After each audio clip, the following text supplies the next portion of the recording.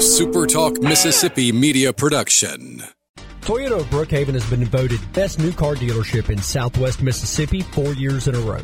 Come see the difference. Exit 40 Brookhaven or online at ToyotaofBrookhaven.com. Great service, great savings. At Toyota of Brookhaven, we deliver. This is Gerard Gibbert, and thank you for listening to Middays here on SuperTalk Mississippi. Get ready to go beyond the headlines and join a meaningful conversation with people from around the state. Hello. You're listening to Middays with Gerard Gibbert here on SuperTalk Mississippi.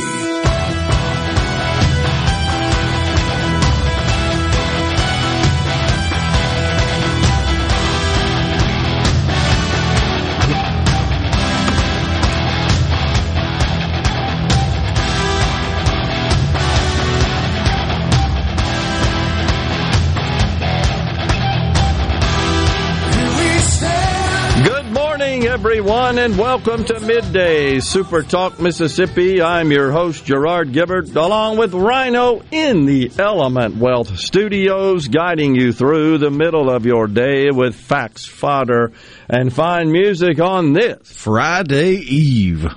Yes, indeed. Welcome, everyone. Thanks to Lucian Smith for filling in yesterday. Headed down to Lincoln County, Brookhaven, Mississippi. Enjoyed addressing the Servitium Club there. Always fun getting out and around the great state of Mississippi. And Rhino, you know, I know you've been doing this longer than I am. I'm always so pleasantly surprised everywhere I go around the state to run into people that talk about listening to the show on a regular basis. Listen to you every day. You hear it all the time, don't you? Yeah. It's awesome. We so appreciate that, folks. We hope you enjoy the program, and we're very appreciative for you tuning in. And you can tune in a lot of different ways, too, can't you? We are multimedia around here at Super Talk. Of course, over the air, a lot of people listen to us through that medium. But you can check us out on the app. We have people all over the country that listen to us on the app, on their browser. I think it's safe to say we have people listening around the world. I think you're right about that. That's pretty cool, isn't it? Because I know of at least one that's not in country right now that listens pretty regularly on the app. Well, we are so blown away by that. And again, we are so grateful for those that tune in every day and make this deal possible. Because without you, we ain't here. So we appreciate it. Coming up on the program today at 11:05, Jason White. You know who he is. He's a member of the Mississippi House of Representatives. He's the Speaker Pro Tem. Comes from District 48, which I believe includes Attala and maybe some pieces of other counties. He's going to give us an update on what's going on down there under the dome since they've been in session and share his outlook as he sees it for the duration of the 23 session, which is starting to heat up a bit. Some legislation coming out. Speaking of which, Josh Hazel, president of the Mississippi chapter of the Tesla Owners Club, coming on at 12:05. You may be aware of this bill, folks, that has got a little life in it, HB 401. We'll get Josh to give us all the details on that, but just to tease it, as I understand it, haven't dug into it at a very granular level to this point, but as I understand it, would prohibit the sale of new vehicles by a manufacturer in the state of Mississippi, either directly or through a manufacturer-owned outlet, retail outlet, store, if you will, dealership. That, in fact, those vehicles must be sold and offered by a dealership that would be owned by someone other than the manufacturer. The traditional type franchise that you see representing the legacy manufacturers. You're familiar with that. That's pretty much been the model for quite some time. But things are changing, and lots of technology is disrupting the automobile retail industry, as it is virtually every industry. I like to say when I'm out and about speaking, I have a slide where I say every industry is subject to being Ubered or Amazoned as a verb, right? Think about how Uber disrupted. Which that's just an update to getting Netflixed. It's exactly right. Think about how that is disrupting the traditional fee-based television services from the legacy providers, either cable companies or satellite providers. They're getting disrupted pretty severely, as a matter of fact, by the various streaming services. A function of technology, advancements in technology. Here's a little hint. You can't stop it. It is inevitable. It is coming. So we'll be interested to hear what Josh has to say, his thoughts on this bill.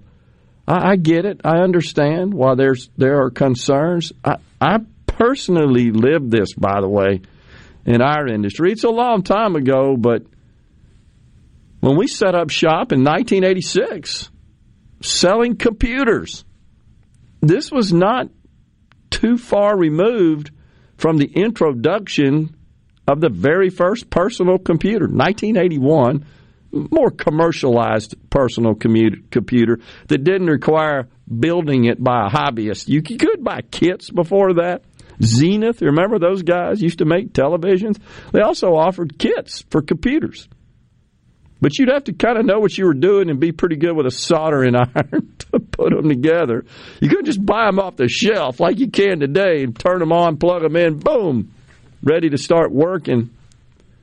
But what we were doing in our industry was met by lots of resistance because it represented the first time, not a consumer, because consumers weren't buying computers, but businesses, organizations were able to purchase computers and software from an outlet other than the manufacturer. You wanted a computer before then, you'd have to call IBM, Data General, Digital, and they would sell it to you directly.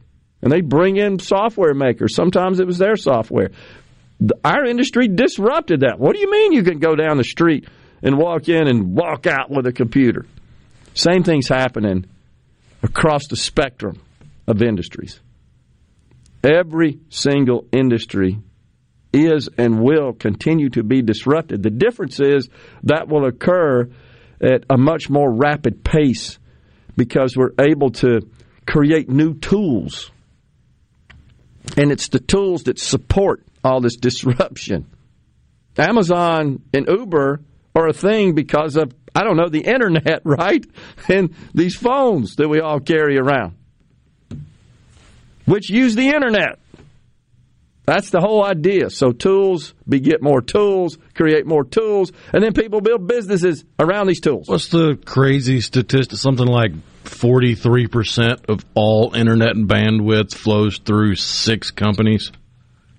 Oh, yeah. It's like Facebook, Amazon.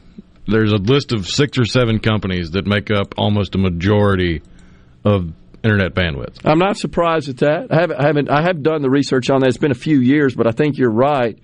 And then you can even drill down further to underneath those covers, the infrastructure supporting all that, right, is in data centers that are operated by a handful of organizations.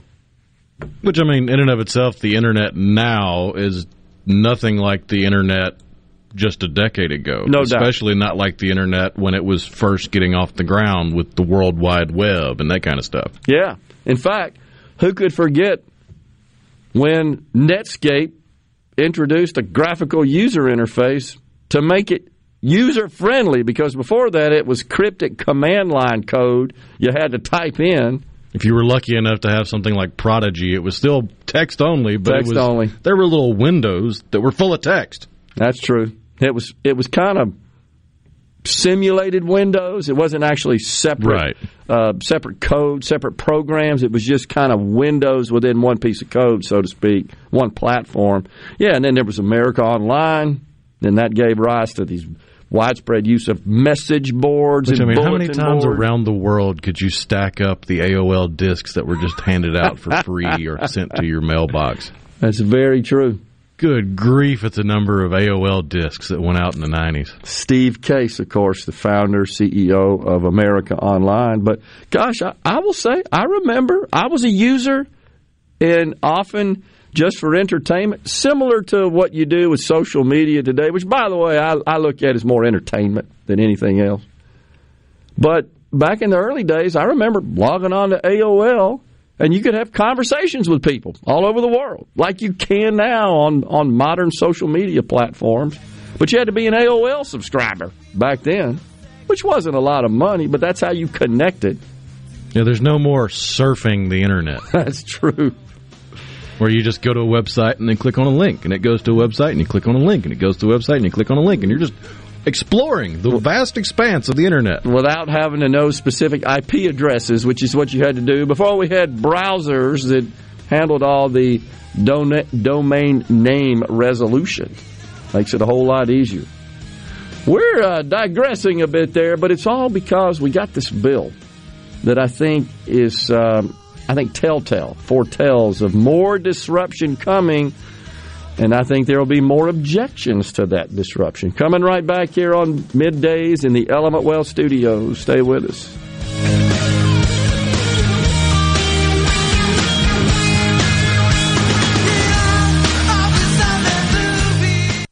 Middays with Gerard Gibbert. Let's do this.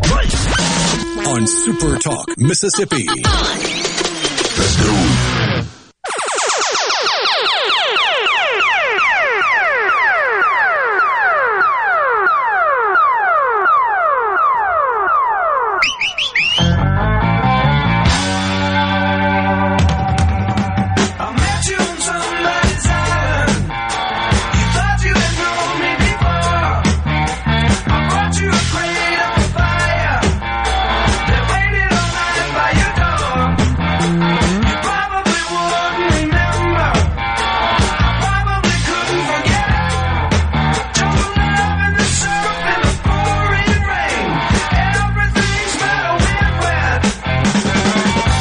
Back in the Element Wealth Studios with a great Steve Miller Band bumping us into this segment here on Midday. So, the government up there in Washington is run out of money. Well, not really. They just hit the debt ceiling of $31.4 trillion. They maxed out their credit card. That's exactly right. They either got to call MasterCard and beg for an increase in their limit, or they're going to have to do with less. Well, let me tell you, though, have no fear, because that Treasury Secretary Janet Yellen, I told you they had to pull her away. She's somewhere. The first time she's been worried about dollars and cents since she got the job. Because heretofore it's all been about equity and climate change. Yeah, those are critical issues for the Treasury Secretary, like Mayor Pete Buttigieg. He came out of some protest somewhere over a bridge that was inequitable to address the TSA situation. We're going to investigate it.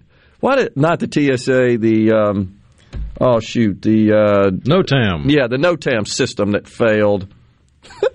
The FAA was the word I was looking for. So the NOTAM system failed, shutting down air travel in the country. Well, now we have a valuable data point for this point in time, which is a data point. It's like he's got his talking points from Kamala Harris. We're going to investigate it. Oh, great. That'll get it. Mayor Pete's all over it. We're going to investigate what happened here. Shut the whole dang system down. Well, because you're too worried about equity and climate change, roads and bridges that are contributing to racism. Unbelievable. So we got Treasury Secretary Janet Yellen says that she's taking extraordinary measures to ensure that the government stays open. She says, quote, I respectfully urge Congress to act promptly to protect the full faith and credit of the United States. Well, that's profound there, isn't it? $31.4 trillion. So what happens here is that it doesn't mean the government can't pay its bills because they've got cash on hand to do so and previously encumbered debt that they can draw on to do so. It just means they can't borrow any more until Congress resolves this. Now, these extraordinary measures, which include relying on that money which is tucked away that we discussed, that is expected, however, to run out sometime May, June.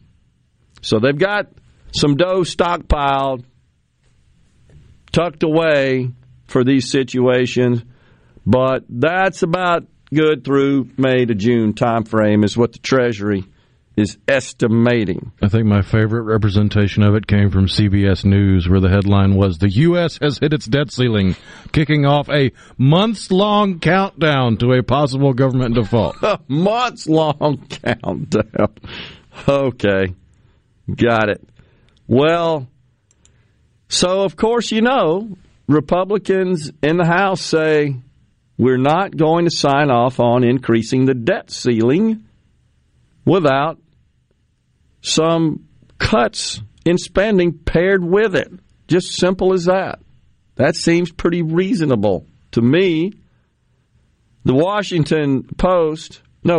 New York Times, they published an article yesterday, quote, "You don't negotiate with these kinds of people," talking about the Republicans in the House. And this particular article, by the way, has a bit of a connection to Mississippi in that there is a photo of Republicans gathered around McCarthy. This looks like, I believe, right after he was elected Speaker. This photo does, right? And in the picture happens to be Representative Trent Kelly. He is among those. Lauren Boebert is in it. Looks like the Lion George Santos is in it as That well. guy. Yeah, and I see, by the way, now I scroll further, Congressman Michael Guest also in the view here. And Congressman Matt Gaetz shown as well with Speaker McCarthy, now Speaker McCarthy. So the New York Times says you can't negotiate with these people. They want to cut spending. We can't do that. Unbelievable.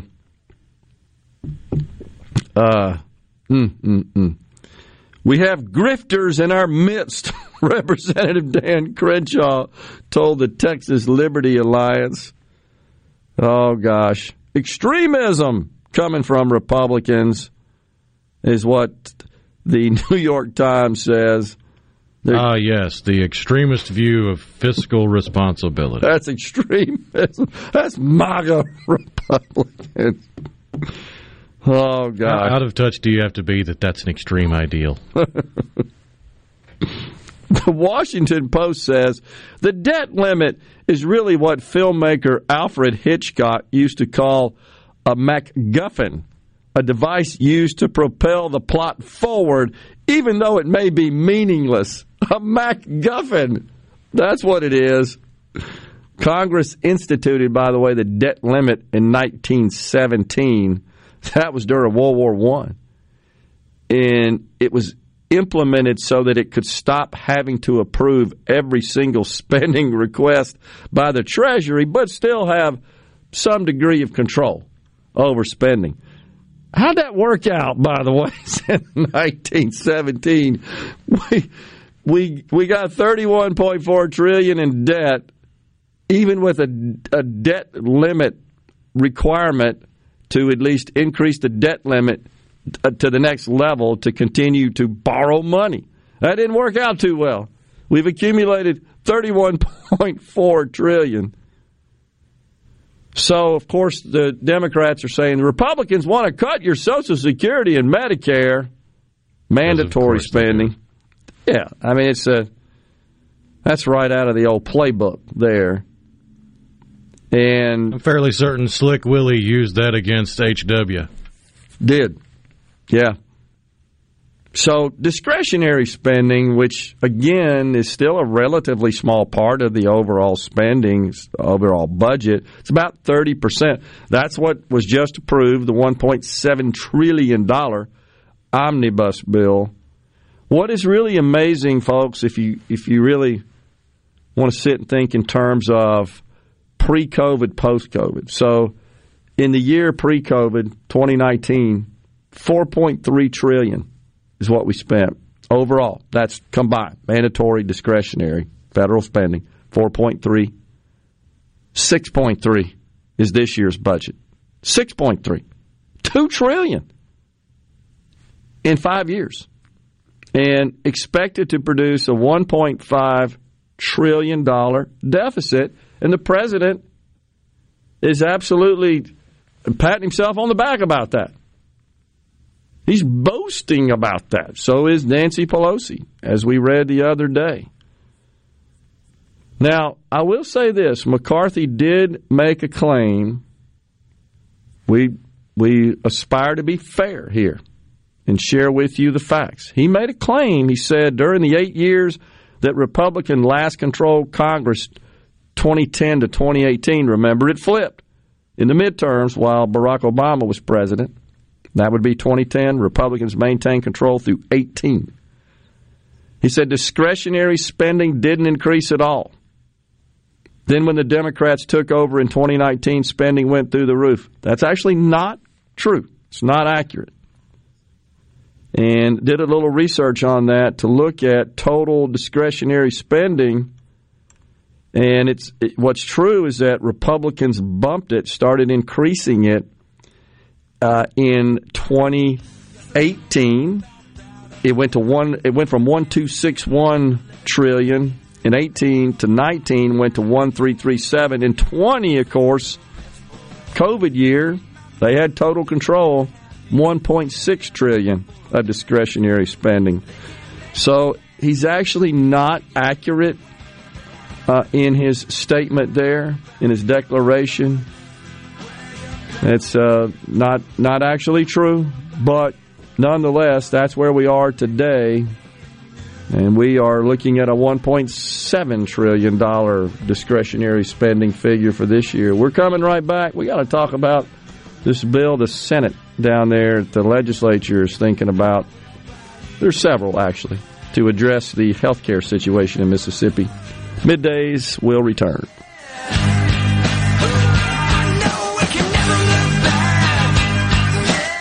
Bring it on! Middays with Gerard Gibbert. It is on Super Talk, Mississippi.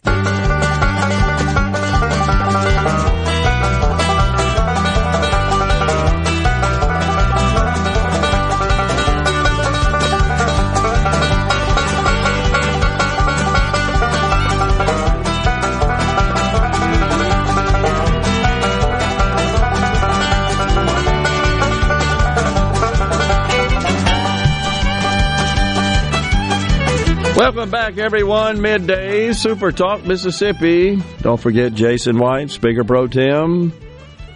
On middays at 11:05 in the Element Wealth Studios, Josh Hazel, president of the Mississippi chapter of the Tesla Owners Club, at 12:05. So the Dow down today, second day in a row. The combination of yesterday's loss and today's to this point puts you near 1,000 points down. The news on inflation actually a bit cheery, meaning that inflation seems to be moderating a bit. But now all kinds of signals from the business community, corporate America, that they're facing some economic headwinds. Microsoft, you saw, laid off 10,000 yesterday. Salesforce laying off people. Goldman Sachs laid off people. And there were a lot of folks at Goldman Sachs not too crazy about the way the big Wall Street bank handled that, the way they communicated with them. They felt like was a bit indifferent. I don't know if there is a great way to tell somebody that you're out of work, but there's been some backlash there. It's rather interesting to see. So, and then their numbers came in below expectations. Banks have been reporting the last few days. Some are in line. Most are missing their numbers. And then housing information also shows a sharp decline going on there in that industry. And that affects so much, of course, because when you have new houses and a turnover of houses, you move from one to another. Generally speaking, both of the residents, they're going to buy stuff to put in it. So it has lots of other downstream effect, connected effect. And so there's lots of concerns on Wall Street. That's why we got all the indexes in the red again today.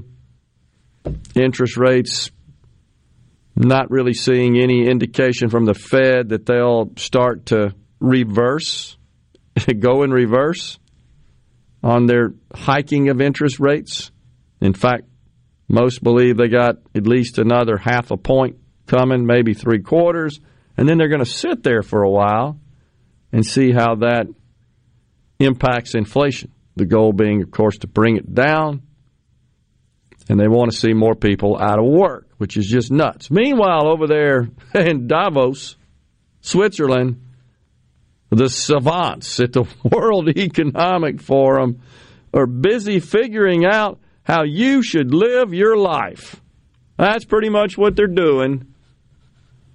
You got the likes of Al Gore, oh, geez, John Kerry. That's who you want to listen to when it comes to how you should conduct your life. Like 100 private planes at the airport. Good old lockbox and flip-flops themselves.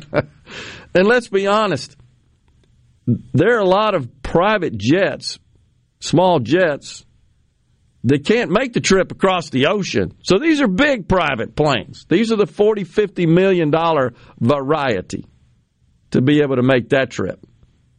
Have they no shame? No. Are we to take them seriously? No. Well, John Kerry, we got some sound from old John yesterday. Here's what he had to say to you.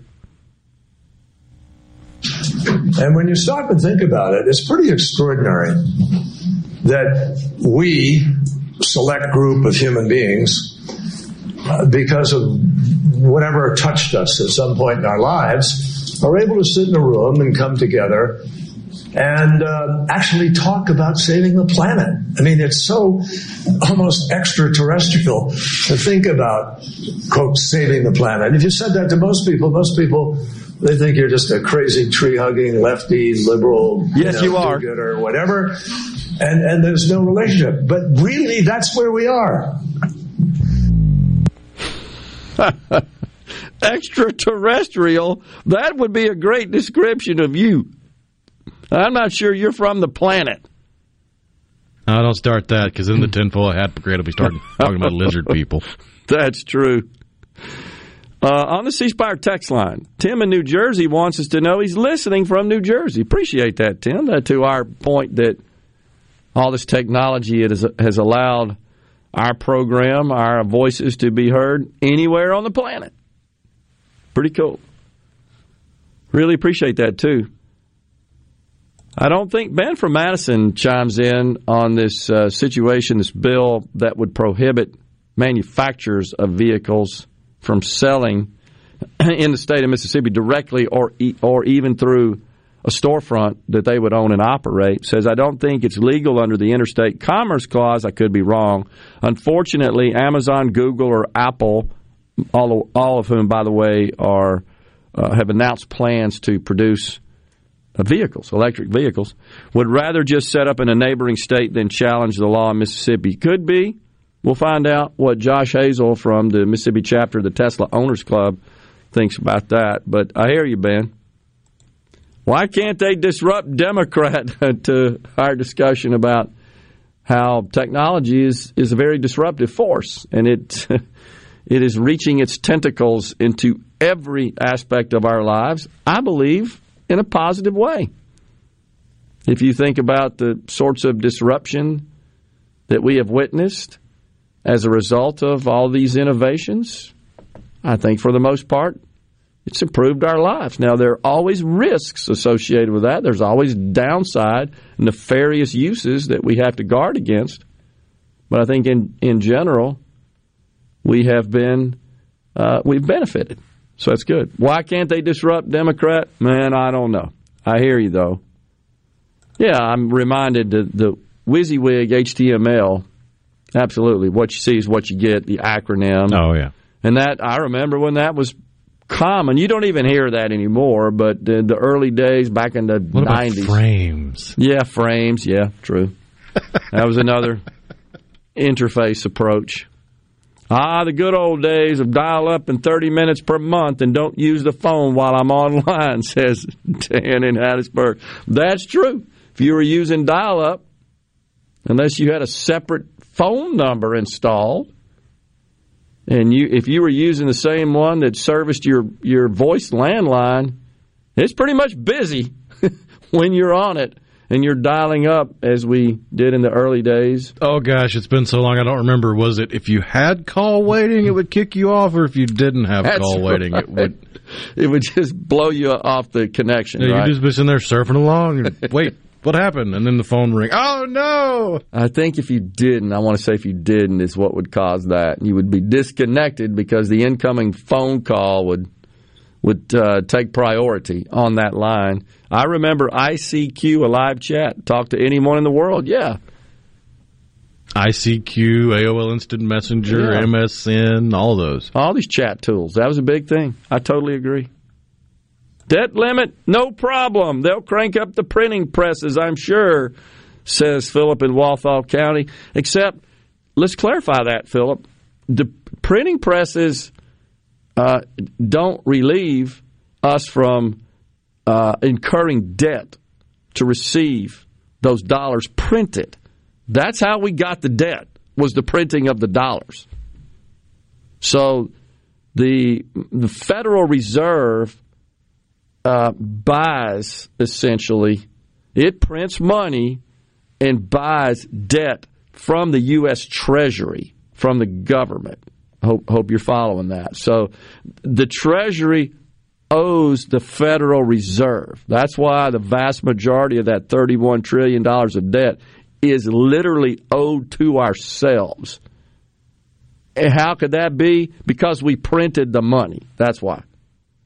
So unfortunately, that doesn't really solve the problem either. It just exacerbates it. Oh, yeah, go print more money. Well, you're incurring debt to receive the cash, essentially, on the balance sheet that was printed. Gary in the Berg wants us to know that researchers claim coffee is contributing to climate change. Let's be honest, Gary. We all know this. What isn't? That's why the calls for the end of humanity on the planet. Let's save the planet.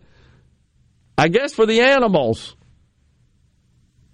I reckon. Of course, I'm not even sure. I haven't really thought through this, and I don't understand enough about it. Without humans, I'm not sure that their habitat necessarily improves. I start thinking about if we're not maintaining parts of the planet, some would maybe thrive, some would be negatively impacted. I mean, plant life would likely take over the cities if humanity just disappeared, but then that plant life would likely be contaminated with all the microplastics and petrochemicals and all that fun stuff, so it might harm certain animals. Well, I wonder what Starbucks thinks about this. All these big coffee folks may change their tune on all that stuff, huh? Saving the planet. President Biden could re-implement student loan repayment. That would help. We'll talk about that on Middays, coming right back in the Element Wealth Studios. Are we going to do this? Middays with Gerard Gibbert. Keep rolling. 3, 2, 1. On Super Talk, Mississippi.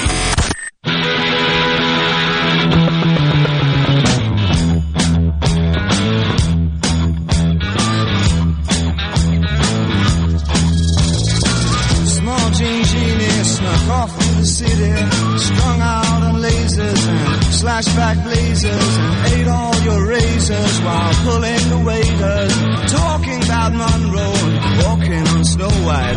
New York's a go-go and everything tastes nice. We are back in the Element Wealth Studios.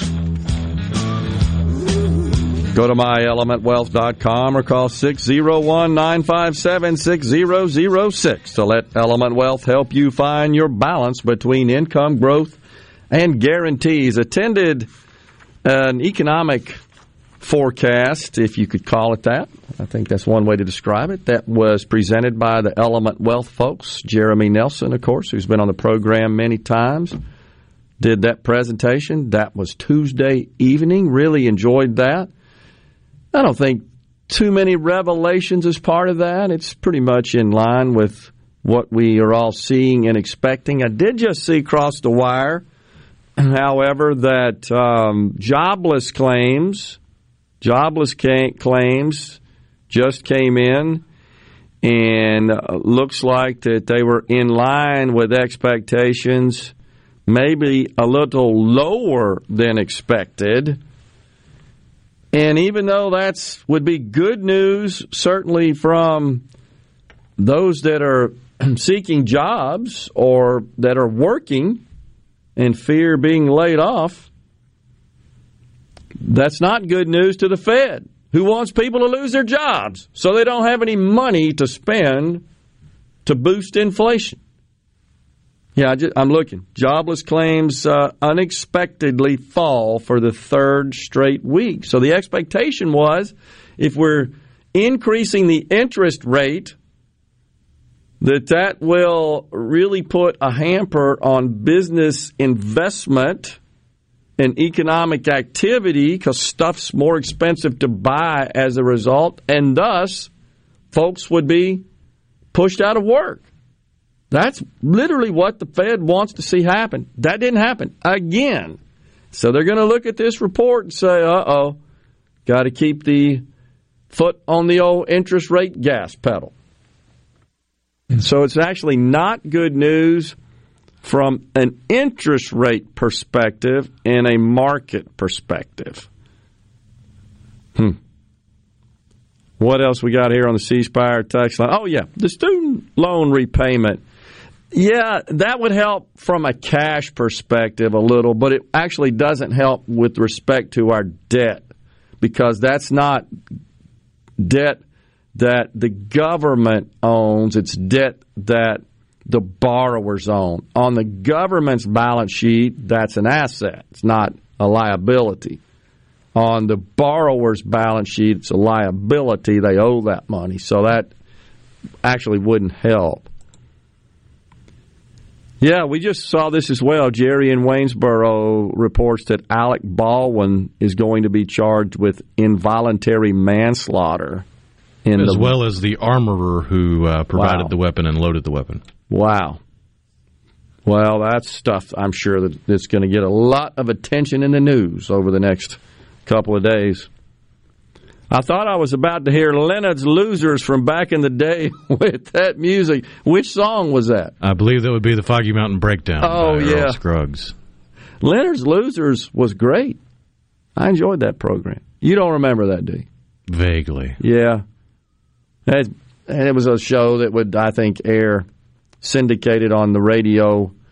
Seems like it was always Thursdays when Leonard would prognosticate the outcomes of lots of the key college football matchups ahead in the approaching Saturday, and he wouldn't pick the winner. He would pick the loser, and by how much, I believe. And that's the name of the program, Leonard's Losers. I think I got that right. William in Greenville says, check out numbers of sex workers there, talking about Davos. I did see that. Yeah, there was a whole report from some high-cost escort talking about $2,500 a night and business is booming. Booming. Oh, my gosh. That's kind of gross, though, when you think about it, isn't it? So, Al Gore, you got him? We had Al Gore was over there as well, and he was in rare form, was Big Al. Of the land and creating the droughts and melting the ice and raising the sea level and causing these waves of climate refugees predicted to reach 1 billion in this century. Look at the xenophobia and political authoritarian trends that have come from just a few million refugees. What about 1 billion? We would lose our capacity for self-governance on this world. We have to act. So in answer to your question, I would say we have to have a sense of urgency much greater than we have yet had, and we need to make some changes. Xenophobia. What Al's saying there, by the way, folks, is that the reason we have this influx of illegals across the border is, of course, because of climate change. That's what he's saying there. He's justifying illegal immigration. And he's trying to sell you on the idea that if you would just address the climate, quit using fossil fuels, no gas stoves, now no coffee. If you just do that, quit flying in airplanes, except for me, of course, then we wouldn't have all these migrants. Jason White up after the news. Stay with us. And now, the talk that keeps Mississippi talking. That's what I like to listen to. You're listening to Middays with Gerard Gibbert here on Super Talk Mississippi.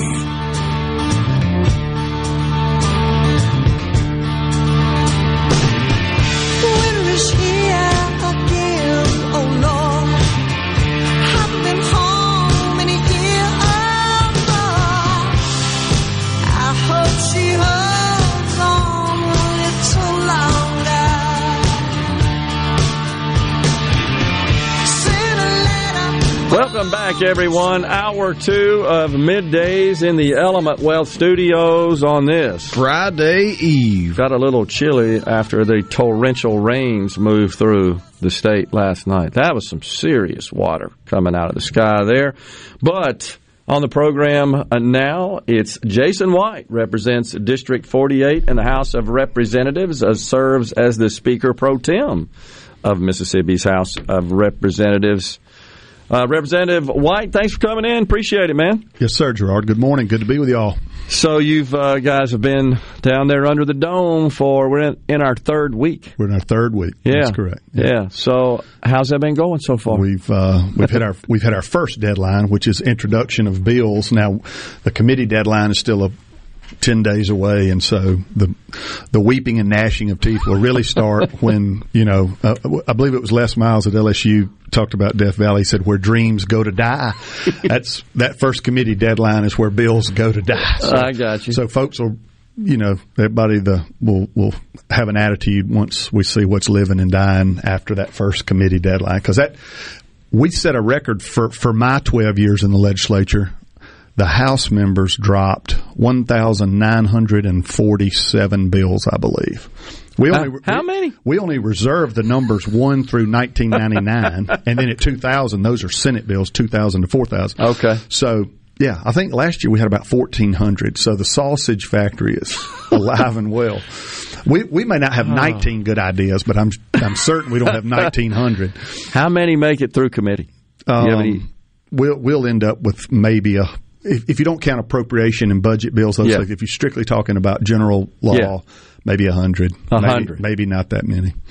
So 5%, maybe? Maybe. Do they just need something to do? Let me go draft a bill? I'll get you that number and text it to you today when I get back to the cap. Okay. But it's a very, very low number. Yeah. Well, you couldn't take on more for floor debate and so forth. Nope. You couldn't do it. Nope. And some committees, as you know, have just a rash of them, and others have very few. That's right. Right? That's right. Depending on, on committee and topics. Yeah. And where the hot debate is of the day and that sort of thing. Yeah. So anything that kind of sticks out as getting a lot of buzz and attention? Certainly, we've talked about on the program the state of the healthcare industry in Mississippi is a crisis. It is, and and that is a legitimate concern. I think some folks are using it for political advantage as well, but I will admit and say we there's a reckoning coming for healthcare, not just in Mississippi but nationwide, and politicians have been talking about it for a long time, and again, that may be the problem, is that it's politicians talking about it and not people in businesses and taxpayers talking about it enough. So when I spoke to MEC last week, it was MEC Day at the Capitol last week or week before. Yep. I used my few little minutes because everything else had already been said that needed to be said about how great MEC was and commended them and that sort of thing. But I challenged him on the healthcare issue. I was like, this is only going to get solved by businesses in our state whose employees are hunting and looking for healthcare. And how does that work? We're taking care of the folks who don't make anything in the form of Medicaid. The problem is those folks that are falling somewhere between Medicaid and a wage that they can either afford health insurance or it comes with their employment. And so, and I'm not holding Medicaid out to be a great insurance, by the way. The health outcomes aren't very good if you look at them. It's better than nothing, but it's not much more. Well, you're right. And I'll say this in defense of proponents of Medicaid. Not that I'm making a statement here in support of it. But while there may be concerns, legitimate concerns about Medicaid, certainly the state's cost of that, just the model, the structure in general, you know as well as I do, there's lots of waste, fraud, and abuse in Medicaid, not just in Mississippi, nationwide. And it takes, honestly, resources, money to go root that out and correct that. That costs money to just address. But it's also, in my view, not fair to healthcare providers, to the hospitals, to just say, you guys got to take care of everybody, and by the way, you're not going to get reimbursed for it. See you. And so that's not fair either. That's right. Well, when I hear, I come at most of my political analysis from a very conservative side, away from the right. And so I hear a lot of my friends who are, think like me on those issues. They're like, look, they live and die on their own. These hospitals, providers, clinics, all that stuff, it's a business just like my business, And I'm like, well, there's a caveat there. They have to see that patient shows up at an ER and presents. They've got to see them. Federal law. And especially, if they're taking Medicaid from folks that do have it, then that's another even bigger step in having to see them. So we've required something of them. So we do have a stake in the game, so to speak, to try, if there's a way, to make something work. And typically the things that the government gets in, we mess up. So, well, something I wanted to share with you, Representative White, that I have on all the lawmakers that have been on the program that is kind of flying under the radar, and that's the recent enhancements to the Affordable Care Act that actually were enacted in the American Rescue Plan, which was passed shortly after Joe Biden was seated. Those provisions recently got extended and became permanent with the passage of the Inflation Reduction Act. And what's key there for Mississippi with respect to this question of expanding Medicaid is that able-bodied adults can purchase coverage in the exchanges, private coverage, for zero-cost premium if their household income is less than 150% of the federal poverty level, which is actually more generous than Medicaid. That's correct. For expansion for able-bodied adults, as you know, is 138%. Right. It seems like we ought to be promoting, ought to be educating. Now, Dr. Edney at Department of Health has texted me on the text line here and said, we are actually doing that now, which I welcome. And Commissioner Cheney's trying to promote it. So yes. Unfortunately, all that gets lumped into the all the different catchphrases depending on which side of the political football you're on. And so it's not getting the traction that it should. But it is there. And in a lot of cases, in a lot of states, it's been very viable and is working. Yes. Well, it is estimated, depending on who you talk to, there's some 200,000+ would receive coverage if we expanded Medicaid. That would be able-bodied adults with incomes less than 138% of the federal poverty level. They would qualify. But these same people would qualify for coverage in the exchanges. That's we correct. should be driving them to the exchanges because that costs the state of Mississippi nothing. You're correct. And we're trying to see what we could do from a state policy level to push them that way. Okay. You know, that's a federal program. We don't have a lot of say in that. I understand. But we could spend our money, which wouldn't be a whole lot, to just promote it, to educate. Correct. You are correct. And we could require that of our hospitals that are struggling as well. They should be promoting that when they're dealing with patients that don't have any coverage. You know, you qualify for this. Of course, unfortunately, sometimes it's difficult to find out what a person's income is, what their household income is. Some people don't want you to know what it is. Don't know. They don't have bank accounts. They don't file tax returns. We found that out, right? When we put that COVID grant up. That's right. A requirement was you want this money, you need to have percentage. We didn't have people weren't filing tax returns. That's right. It really came to light, I think, as part of that. Now, the Department of Revenue had been telling us about that, but when we made money available, they come out of the woodwork in line to receive that money. We had requests to tweak the program to be able to let those folks in. We're like, without any tax returns? We're like, no, we're not going to tweak. Well, good. I'm glad we did. I didn't know that. I didn't know folks had said that. Yeah, you got to give them the money, even though they just don't file tax returns. Right. Which means they're likely receiving their income through non-taxable, non-reported means. They're taxable. They're just not reporting it. They're skirting. They're avoiding. They're evading taxes is what they're doing. Honestly, you're correct. It's a huge cash economy out there. You know that. It is. So we're missing out on that revenue, but they raised their hand for grants from the state without a tax return. We had a lot of them.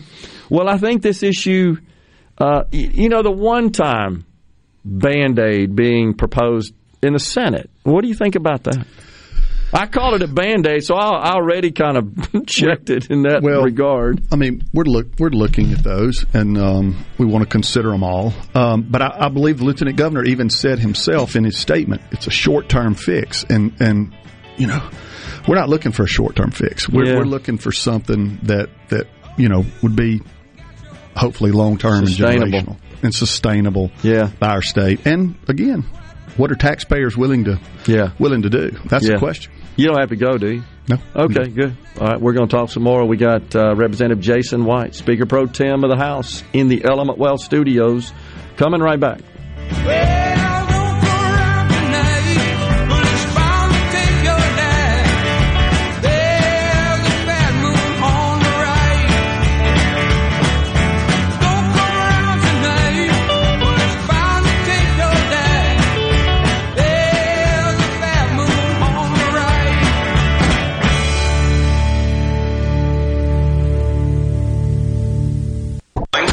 Middays with Gerard Gibert. What? This is so awesome. On Super Talk, Mississippi.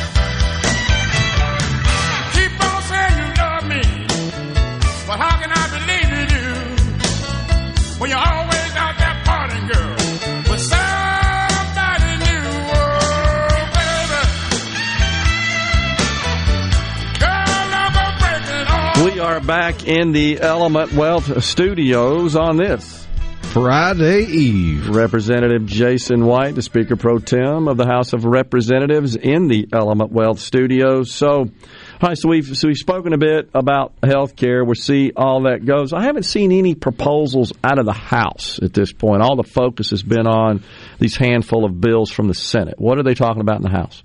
You're going to see some bills similar to the ones that the Lieutenant Governor talked about. There is you're hearing a lot about that community hospital bill or some sort of collaboration and consolidation type thing. A group of community hospitals, and when I say community hospitals, I'm really talking about publicly owned hospitals that are either owned by the county or the state or an association, a combination of they're public. They're owned by the folks in that area. That's right. In some form or fashion, and run by a board that's either appointed by a board of supervisors or a board of aldermen or something like that. There are some large hospitals that fit that scenario, like Gulfport Memorial, like Forest General, that are on the cutting edge. They're vibrant, growing health systems. Not to say they're not experiencing some of the same problems that other providers are, but they financially, they're financially sound and doing a good job in a lot of areas.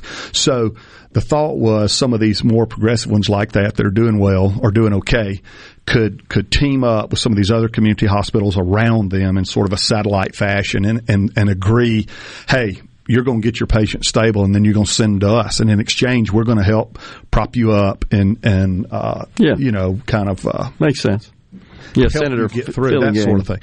There's some issues with antitrust laws surrounding that have to be dealt with. You know, because you're getting into a scenario where you're controlling a large area or market, and you're the only player in town. So we got to be careful about that. And I try to look at some of that legislation. And the House has a bill and the Senate has a bill as well. And lots of smart lawyers have worked on all of that. You know, but again, the question is, what are the taxpayers, what are the residents of Mississippi going to expect and require with regards to their healthcare system, and what role do they want government to play in that? And that, especially now, you're talking about publicly owned hospitals. Mm-hmm. So you're not even just talking about delivery of care. You're talking about delivery of care by a facility that's owned by taxpayers ultimately. So those are complex arguments and arguments with lots of feelings attached because of, in most areas of Mississippi, the hospital is the largest employer. You know, in my district, it's the largest employer. UMMC here in Jackson, I think, is the largest employer in Hinds County. And that, you know, that plays out throughout the state. So they swing a big political stick when it comes to how your legislator feels about an issue. You know, when the local administrator of the hospital goes to see their rep or senator, they take that meeting and they listen to what he or she has to say. Now, again, what role are we going to play, and what are taxpayers going to be willing to be on the hook for when it comes to supplementing a changing healthcare landscape? I do think there's probably some right sizing that's going to have to take place in the form of, you know, every town may not need a 40-bed hospital like we built in the 40s and 50s, you know, and a lot of that stuff was built with government money. Yeah. It's a tricky deal. It's disruption, and it's disruption from what has been entrenched tradition, honestly, legacy for a very long period of time. And it's just hard there's lots of resistance to that change, but it's being necessitated by financial realities, and I think we have to face up to that. So for the benefit of our listeners, one of the bills proposed in the Senate, sponsored by Senator Blackwell from South Haven, is just a flat $80 million grant that would distribute funds to hospitals based on a formula. I haven't dug into the details. The formula is based on census types of service bed provided. Count, census, bed count, yeah. So, but $80 million is a Band-Aid. Heck, Greenwood LaFleur, their audited financial statements reflect that they lost $21 million last year. They're a fourth of that by themselves just to get to break even. That's right. Well, we got far more than GLH that are experiencing financial difficulties in the state. So I'm not sure that that's a wise program there, just to put up a grant program and here's a little money to kind of tide you over for a short period of time. That doesn't address the fundamental problem. Now, if there's some plan to then build on that while we get you stable for a short period of time, might be able to understand that. Right. I think if it came with a long-term plan and there was a way you could see a little light, you know, at the end of the tunnel, that was different. That might be different. And, you know, the pandemic came along and exposed this and maybe sped this up a little bit in the form of it exposed another area that we hadn't talked about today, and that is a shortage of healthcare workers, specifically nurses and doctors. You know, and that issue continues to haunt us here in Mississippi. We did a lot last year with ARPA funds to try to beef up our nursing programs around the state on the community college as well as the senior college front. But that takes time, just like so many of these other things do. So we won't see relief from that for still a few years in the forms of expanded nursing classes. Got to hire professors if you're going to expand classes. Where do those people don't just fall out of the sky? I've actually heard anecdotally about cancellation of nursing classes here recently because they couldn't get the instructors. That's correct. That's right. And hey, how are you going to hire a professor at $50,000-$60,000 a year when they can travel around and nurse a little, do a travel nurse deal and make $125,000 or $150,000? Yeah. And again, the pandemic exposed a lot of that shortage, and people are much more transient and able to pick up and move and that sort of thing. Whereas folks set up roots and they were where they were 30 years ago. That's not the case now. Some of the large hospitals in the metro area here are total contract now for their nursing. That's right. They can't hire people full time, and of course that comes at a premium from a cost perspective when you're paying a third party contractor for that. But they got no other choice at this point. So, yeah, it's a complicated matter. Okay, so the speaker was in a couple of weeks ago and declared that elimination of the income tax remains his top priority. What do you think? It is. It is still his top priority. Anytime I meet with he and Trey Lamar, and they're both in the room with me, that's all we talk about.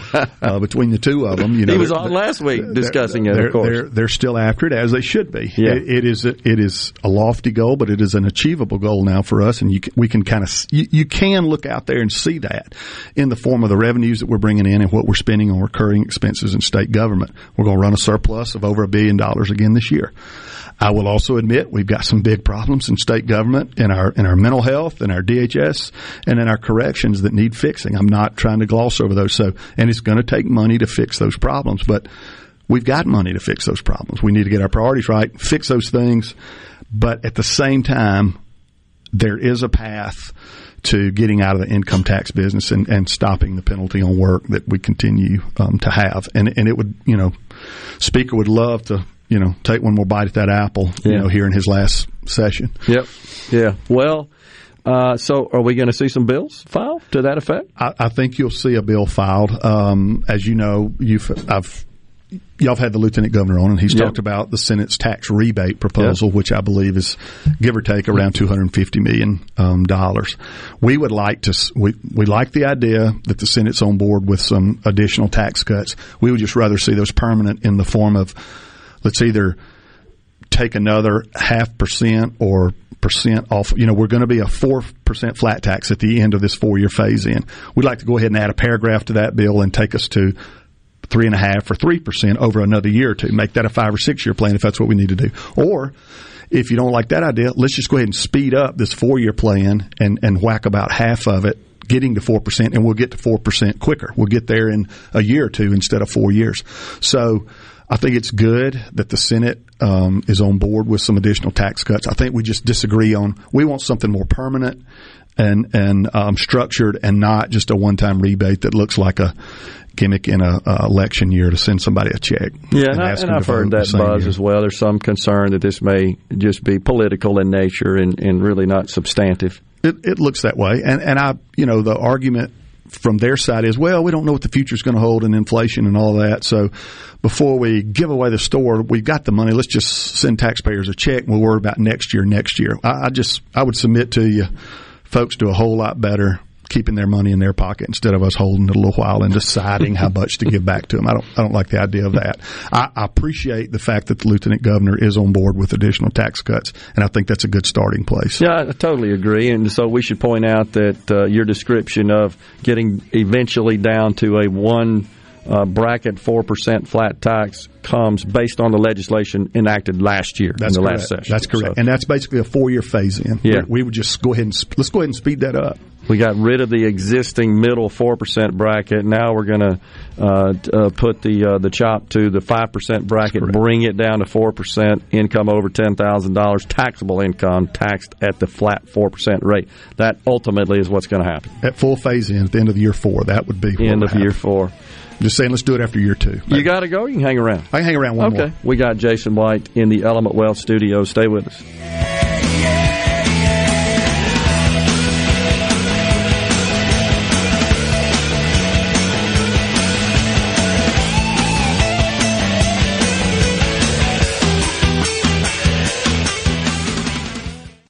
Adoring fans, Middays with Gerard Gibbert on Super Talk Mississippi.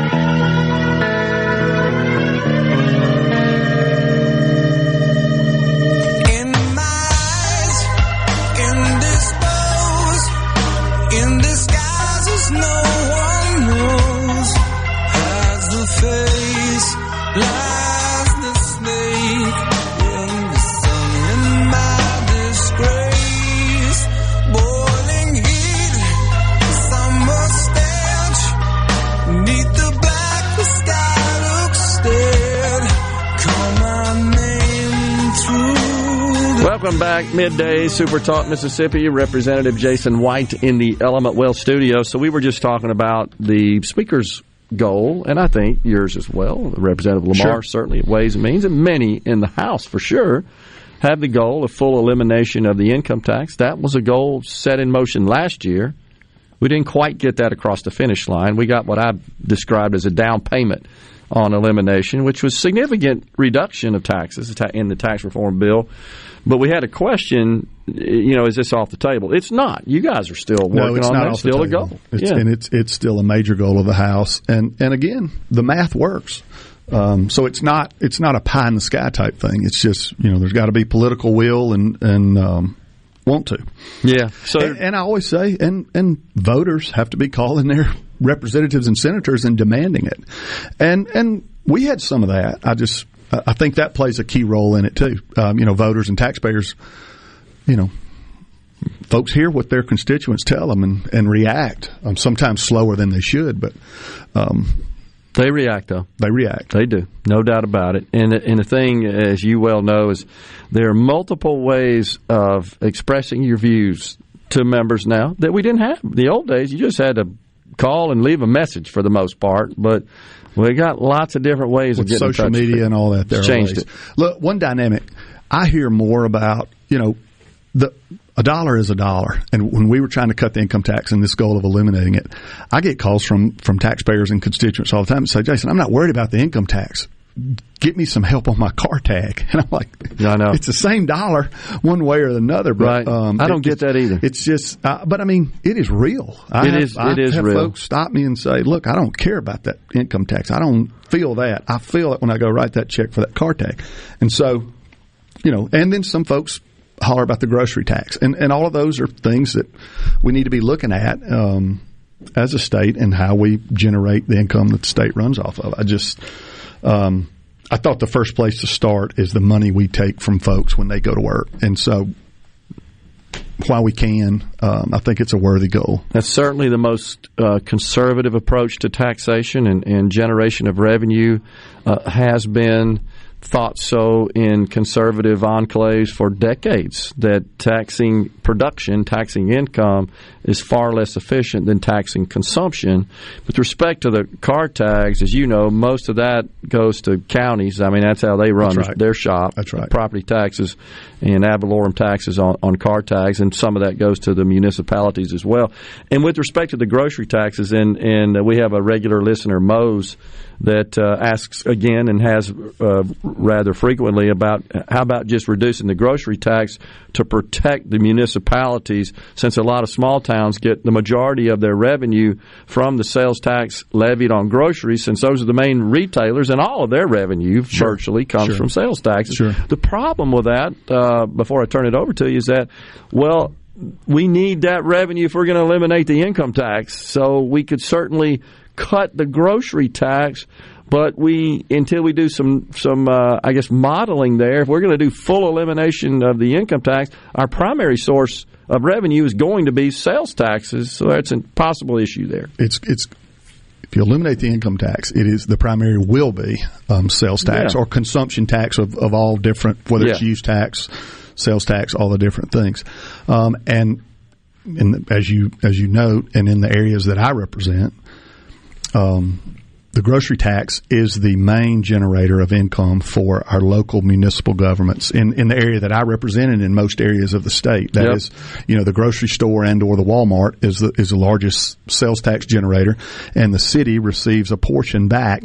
That 7% gets sent into the state, and then the state sends the municipality their portion back, and that's what most of municipal government in Mississippi is funded from, is that sales tax diversion. So if you start lowering that grocery tax, you're going to have to figure out a way, number one, to absorb it as a state, but number two, it's almost a double hit because you've got to figure out how municipal governments are going to be, quote, made whole, or how they're going to fund, the services that taxpayers have expected them to provide. Yeah.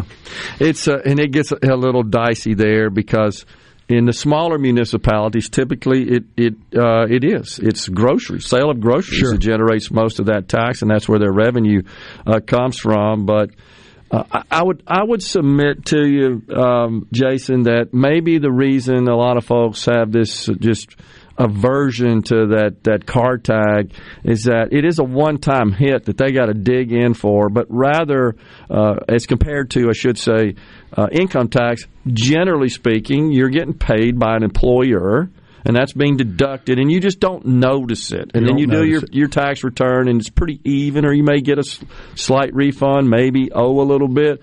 But hitting that hip every year for that car tag, you just notice that. It's an unusual annual event, so to speak. They feel it. They feel it. Whereas that deduction, it's on the check stub, and they don't see it. Maybe that speaks to our humanness and how we've been conditioned. It's human nature, we've been conditioned to it, but car tag is an issue. Yeah. All right, so let's talk about the citizen ballot initiative. That was one of the sort of high priority issues that didn't get across the finish line last year. We had measures in both houses, didn't get anything done. It did not. And we have continued. The Senate continues to want a fairly high threshold. Signatures required to place an initiative on the ballot. We both chambers agree on the fact that it won't be constitutional in nature, the initiative. It will be just go into statute, whatever the issue is.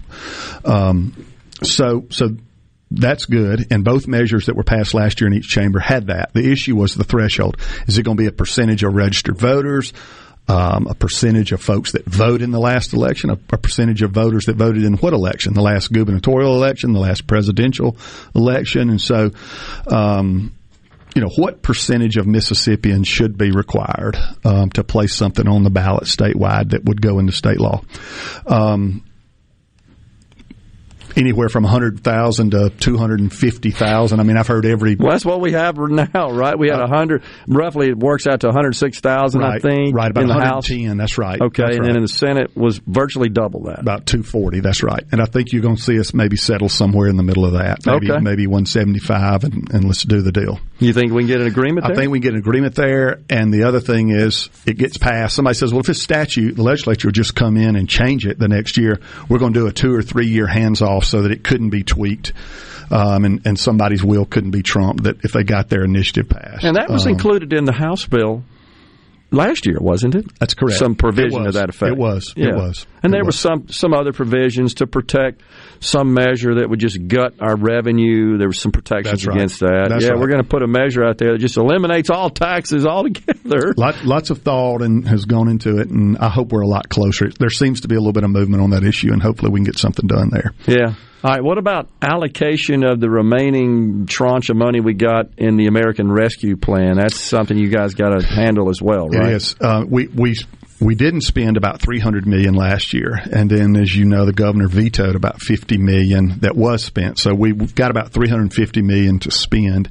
I think you'll see most of that go into existing programs that we set up last year, mainly water and sewer and rural water associations, because those were, wildly popular and lots of applications, and that money is finally starting to applications are finally starting to be processed and the money go out. So I think you'll see us plus up some of those, hopefully, and then the rest of it we'll see. There's lots of talk about incentivizing nursing programs that we talked about earlier, medical school programs, as well as some sort of something for hospitals and providers that we've already talked about. So I don't know if some of that money will go to there, if it'll go to something else, but those are all. There's the tourism stuff was very popular last year. We spent ARPA money on that. They want to do that again this year, and I don't know where we are. The House and Senate, I think, both have bills that would send money to support those tourism endeavors throughout the state. Advertising mainly about stuff going on here. Well, I know that Senator Parks from Corinth has a bill in the Senate that would provide nursing students grants, and I think $6,000 per year for a maximum of 3 years towards the repayment of student loans. But it just seems to me like we need some way to get instructors. So to fund at a market rate people that can come in and train folks to be nurses. That's right. And we had conversations last week with our IHL folks and our junior college folks about how can we do that. Okay. We spent a bunch of money last year beefing up nursing programs at Hines, at Holmes, Northwest. I can't remember all the ones. To expand their capacity. And they talked about the need for instructors. And so we're like, all right, here we are. What can we do to do that? Okay. So it's a complex, long pipeline type thing. All right. Representative Jason White has been our guest. Appreciate you coming in. Always good to see you, Thank sir. you, Gerard. Good to be here. We'll be right back in the Element Well studios. Please stay with us.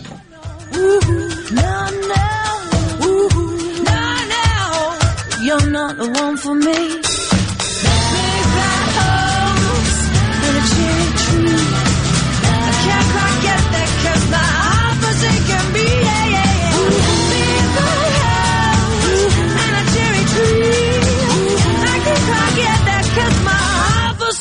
Me. Come on. Middays with Gerard Gibbert. All right, we are back on Super Talk, Mississippi. Folks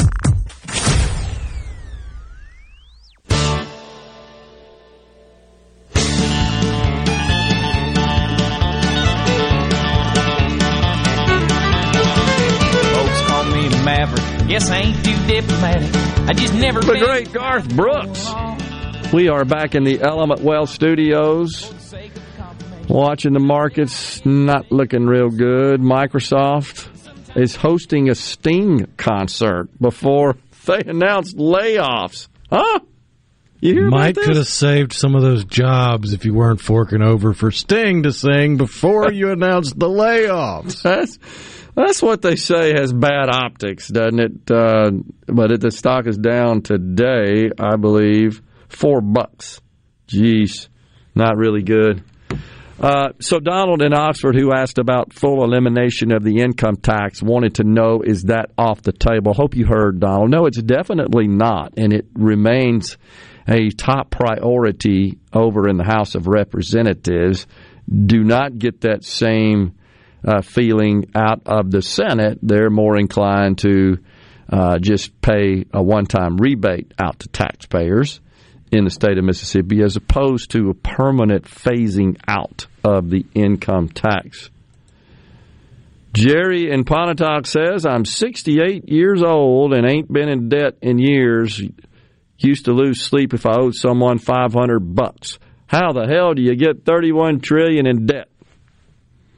Well, it's a good question, Jerry, and I'll just share with you my take on it, and that is, if you think about what the folks in Washington do, primarily, is spend money. That's really what they do. And when we send them there, we expect them to bring home the bacon. You go up there and fight for our share. The problem, as we've explained so many times here on the program, and I do believe this is accurate, we got 435 in the House, 100 in the Senate, and all of their constituents say, you go up there and get us some money. Well, that's the money part of it is the part that bothers people on both sides of the political spectrum. But I think if you drill down and look for the truth of where money has negatively impacted our Congress, our governance, is it requires an insane amount of money just to even consider running for that office, let alone winning that office. No doubt. So you come from a disconnect when it comes to the layperson and their understanding of money. And that's just compounded by the fact that they get up there and they're expecting to get to spend all this tax money on stuff like remodeling and redecorating their office. No doubt about it.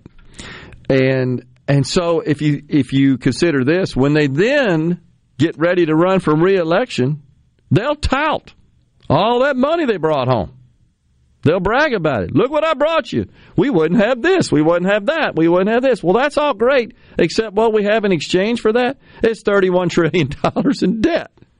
I mean, there's nothing noble about spending money that you print, that you borrow with no intention of ever paying it back, which is fueling inflation.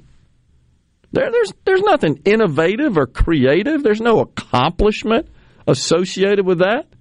You didn't do anything. It's not like, look at all this revenue we created, and then you spend it and invest it. No, that's not what we're doing. That's why we have these $1.5 trillion deficits. It truly is unbelievable. And that's not to say that debt is not a valuable tool. It absolutely is. I mean, I built a business by acquiring companies with cash flow debt, and that was significant amount of money at ridiculous interest rates because it was unsecured. But that was the risk we took. It's risk reward. Paid every penny of it back and produced considerable value using that capital.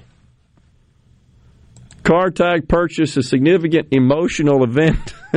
Jeff in Grenada says, I truly do believe that that's the main distinction there, though, Rhino, is that you don't notice it as much when it's just a relatively small amount of money coming out of your paycheck every pay period. And especially for folks that get paid on a more frequent basis, your weekly payroll, biweekly, semi-monthly. You just don't notice it as much. But then when you got to go buy that car tag, it's that sort of one-time unexpected lump sum you got to shell out, and it's not already been withdrawn, so to speak, as a deduction from your gross pay. And I do think that's why that is just something people don't obviously enjoy. I don't know that we have a way to pay for that on a continuous basis so that you don't face that one-time bill you get in the mail, that notice from the tax collector, hey, you owe for your car tag, and you're not getting any stickers to put on your car unless you pay it, right? That's the way that works. Ask him about, so on the C Spire text line, we made it a point to ask everyone from the legislature or statewide leaders about the ballot initiative.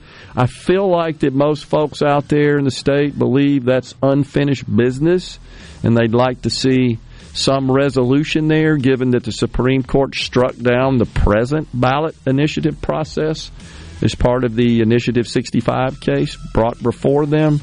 So we'll continue to ask members of the legislature about that, see where they stand. Hopefully we'll get something done. Coming back after the news with Josh Hazel, president of the Tesla Owners Club of the Mississippi chapter. Welcome to the show that challenges you to think deeply and look beyond political posturing. You're listening to Middays with Gerard Gibbert here on Super Talk Mississippi.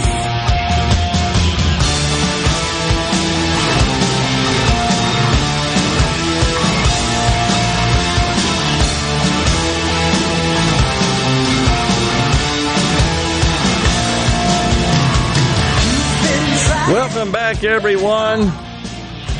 Rocking into the afternoon portion of Middays on Super Talk Mississippi. Joining us now, Josh Hazel, the president of the Mississippi chapter of the Tesla Owners Club. Appreciate you coming on, Josh. Welcome to Middays. Hey, good afternoon. Thanks, Gerard. I appreciate it. All right, so give us the information, give us an overview of this House Bill 401 and what it is designed to achieve. Right. So same bill, new year. Right. Same thing. They tried to pull last year. The ultimate goal of the bill is to prevent manufacturers such as Tesla and Rivian and Lucid from being able to sell in Mississippi, being able to set up dealerships throughout the state and sell. It would grandfather the one location that Tesla has now, but would not allow them to open up any more locations in the state. Okay, so that's I appreciate you clarifying that. When I first looked at this bill and just browsed at it, I didn't really understand what it was attempting to do that's different than what is in place now. But obviously Tesla has an outlet there in Rankin County. It's visible from I-20 there. And so I assumed that was owned and operated by Tesla, corporate, by the corporation. I don't believe that is like an independently owned dealership that is franchised from Tesla. Rather, it is owned by Tesla. And as I recall, there are no vehicles for sale on the lot, but there are demonstrator models that prospective buyer can test drive and then place an order, which would be delivered then back to that location. And it also provides service capabilities as well. So, but this law, so that was allowed under present law. Tesla could not sell directly to consumers without having a physical presence, a physical store, if you will, retail outlet in the state to do so under present law. This takes that a step further, as I understand it. I'm phrasing this as posing it as a question here, Josh, that this would not even allow that situation. A manufacturer could only sell their products through a dealership owned by a third party, more consistent with the legacy model where the mainstream sort of legacy manufacturers have they franchise their outlets, these dealerships, to independent owners. This would not even allow that or would require that of these manufacturers. Have to sell them through independently owned outlets. Couldn't set up their own corporate-owned stores like we've seen in Brandon. Go. Right. That's exactly right. It is designed to add a middleman to that buying process and delivery process. So it would have to go through a third-party entity in the state. And legacy was the right word. The legacy buying process that we have with dealerships, that's what they're trying to protect. Okay. So that would force, if a manufacturer springs up, of course, no secret, there are a lot of companies that aren't traditionally known as being in the automaking business that are talking about producing and offering vehicles for sale. Apple comes to mind. They're making enormous investments, and they plan to introduce a vehicle, in a couple of years? It's not too far out. So right. And they've been research, R&D for several years now. Yeah. And they're going to do something. And it's interesting you brought up the Apple model. So iPhones, you can buy an iPhone online. You can pick out the colors, the configuration, have it shipped to your house. You can have it shipped to an Apple-owned store in the state, right up there, Renaissance Mall. Or you can, pick it up at Best Buy, a third-party entity. Same concept, where you have a manufacturer-owned store that you can purchase through, pick up, delivery, service, but also a third-party entity, Target, Best Buy, Walmart, that you can walk in and buy that same product. Same kind of concept. It boils down to the freedom of choice for consumers of how they want to buy their vehicles and where they want to buy their vehicles. Yes. And the concerted effort to add more government into this process is just mind-boggling. It's innovative process that we're squashing here. So the iPhone analogy that you so eloquently described there, Josh, would be referred to as multiple routes to market. And that literally is the terminology. It's called RTM, route to market. And so what you described is completely accurate. There are multiple routes to market for a consumer to acquire an iPhone. Some are some buy through corporate-owned stores, not far from our location here.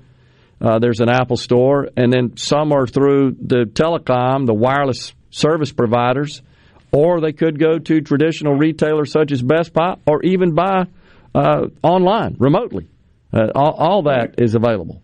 So with respect to the car, this law here, though, with respect to selling vehicles, this sounds to me like they're restricting the route to market, that it has to flow through an independently owned dealership that has a physical presence inside the state of Mississippi. Is Apple planning to authorize and franchise dealerships to sell their vehicles? Because at this point, Tesla doesn't do that. Is that correct? That's correct. Yeah, they are direct to consumer sales, and I assume Apple would want to go that same path. I can't imagine, as efficient of an operation as they are, I cannot imagine them wanting to add layers to their distribution, unnecessary layers. Yeah, and it's certainly not like there isn't technology available where a person could configure their vehicle exactly like they want it and hit the button and arrange for the financing and complete the sale and have it shipped to them. I mean, you can do that with the legacy manufacturers now for the most part. You just have to go pick it up and transact that purchase, complete that purchase with a local dealer or a dealer of choice. Right. It doesn't necessarily have to be local, but it has to be a dealer in the state of Mississippi. This just seems to me like something that's inevitable. This is disruption that is going to impact this industry and many other industries. I'm not sure we can stop it or that we want to stop it, honestly. I think this is just the next evolution in the experience of buying a vehicle. Yeah, I agree. I don't think we want to stop it. I think this is the evolution of that experience. This is the innovative measures coming forward with the electric vehicle market. And I think last time we talked, the EV sales were about 2.5% of total U.S. sales. They're almost 6% this last year. I mean, it's a fast growing market, and the writing's on the wall. And so I think turning business away and closing off the state of Mississippi to that market is just bad business. I think it's a horrible idea, and I'm surprised to see so many conservatives on board with this bill that ships jobs to other states. It's going to prevent jobs from coming to our state and technology and innovation from coming to our state. Yeah, it's estimated that EV sales will comprise 10% of total unit sales in this coming year. So it's growing. It's growing rather dramatically.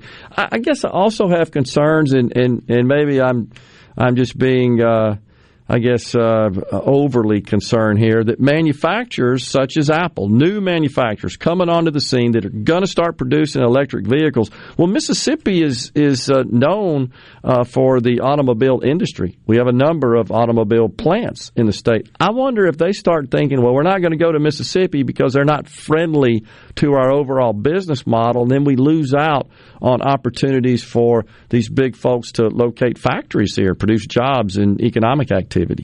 Is that something you've thought about as well? You guys have thought about? Yeah, absolutely. I mean, why would you go to a state that crafts policy against your business model and offer economic incentives to that state? Why would you do that as a business? I mean, it just doesn't make sense. So, yeah, I think we're setting ourselves up for failure and getting behind the curve on the front end of a technological shift in this market space, in vehicles in general. And I think we're setting ourselves up to be behind the eight ball right out the gate. Yeah, we're at a competitive disadvantage in so many ways in that respect, because this is the way it's going, and Mississippi is not going to change that.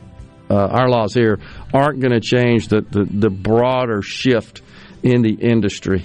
Josh, appreciate you coming on and explaining that to us, and we'll be tracking this legislation, as I know you guys will be as well. Thanks a lot.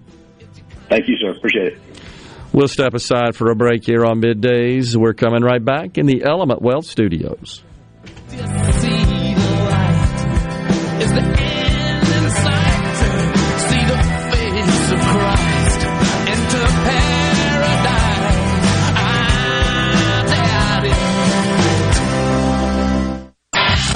And now, the talk that keeps Mississippi talking. Now, on to the real part. Dynamite! On Super Talk, Mississippi.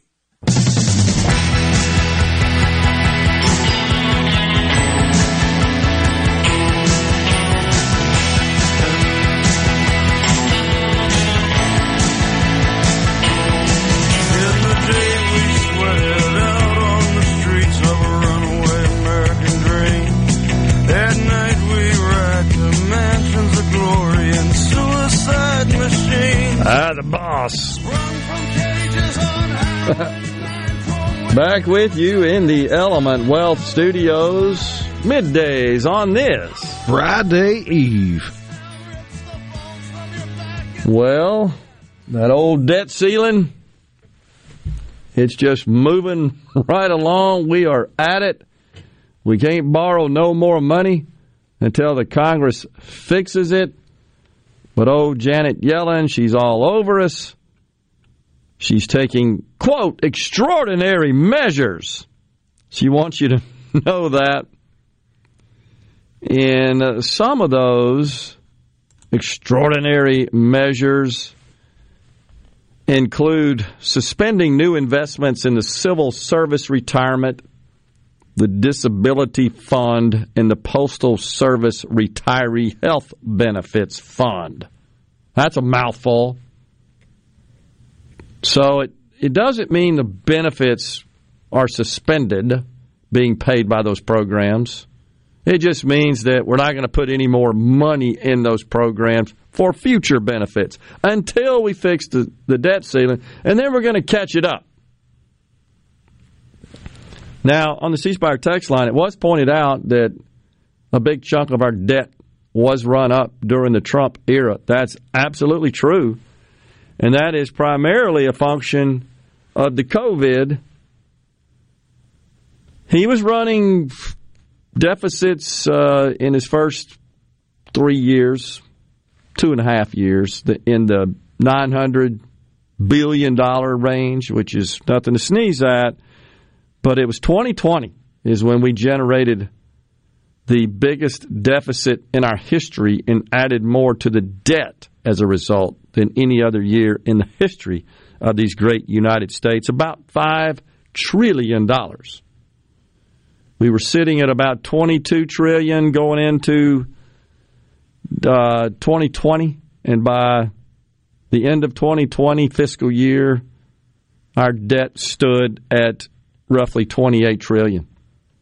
And that's because of the CARES Act and the Families First Coronavirus Relief Act.